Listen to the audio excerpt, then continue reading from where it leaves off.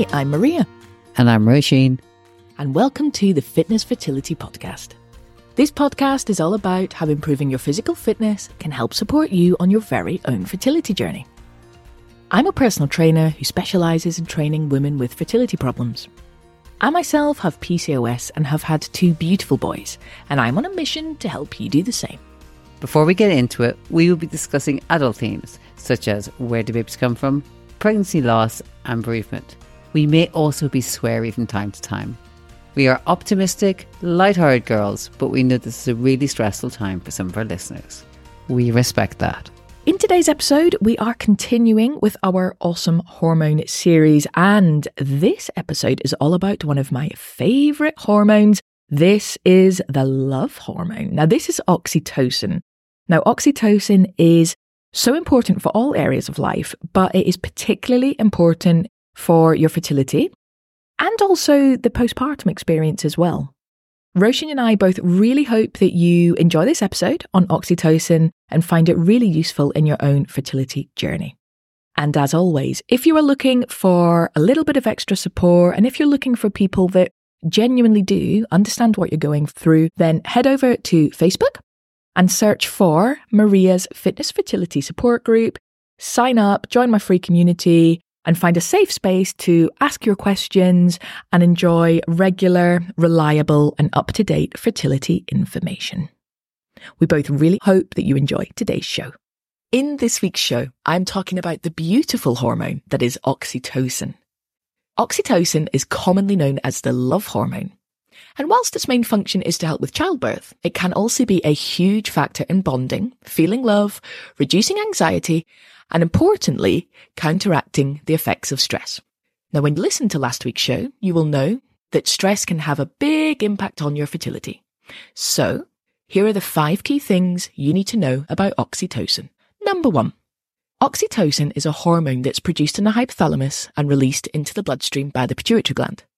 Oxytocin has a huge role to play in childbirth, but our bodies also produce oxytocin when we're excited by our sexual partner and when we fall in love. And that's why it's earned the nicknames the love hormone and the cuddle hormone. Number 2. It's perhaps not surprising that oxytocin has been linked to life satisfaction levels. However, there does seem to be a difference in how it affects men and women, and it appears to play a larger role in women's physiology and happiness than in men's. Oxytocin is mainly correlated with a loving touch and close relationships, and the good news is this hormone also stimulates serotonin and dopamine whilst lowering anxiety. Serotonin and dopamine help us feel good, and I'm sure that anyone who has experienced infertility can relate to how horrible anxiety can feel. So, not only is oxytocin awesome on its own, it also supports our other feel-good hormones. Number 3. Last week we talked about the stress hormone cortisol and how cortisol can have a negative impact on your fertility. Well, here's the great news. Oxytocin can lessen the effects of cortisol. Oxytocin acts as a stress buffer, so it will help your body maintain reasonable levels of the stress hormone cortisol. This is amazing news for anyone experiencing the stressful effects of infertility, but also has loving and supportive relationships, as these relationships can help to increase levels of oxytocin and so buffer the negative effects of stress. So how can you improve your oxytocin levels? You guessed it, exercise. So one study noted a jump in oxytocin levels measured in participant saliva after high-intensity martial arts training. Now, if you haven't quite started your fitness training yet, or perhaps martial arts aren't your thing, don't worry. Music has also been shown to increase oxytocin levels, especially when singing in a group. So anyone who's listening, who's also in a choir, this is fantastic news. If you're not in a choir, don't worry. Just make sure you belt out those tunes when you're in the shower every morning. Number 5. If singing in the shower isn't quite your thing either, then consider getting a dog.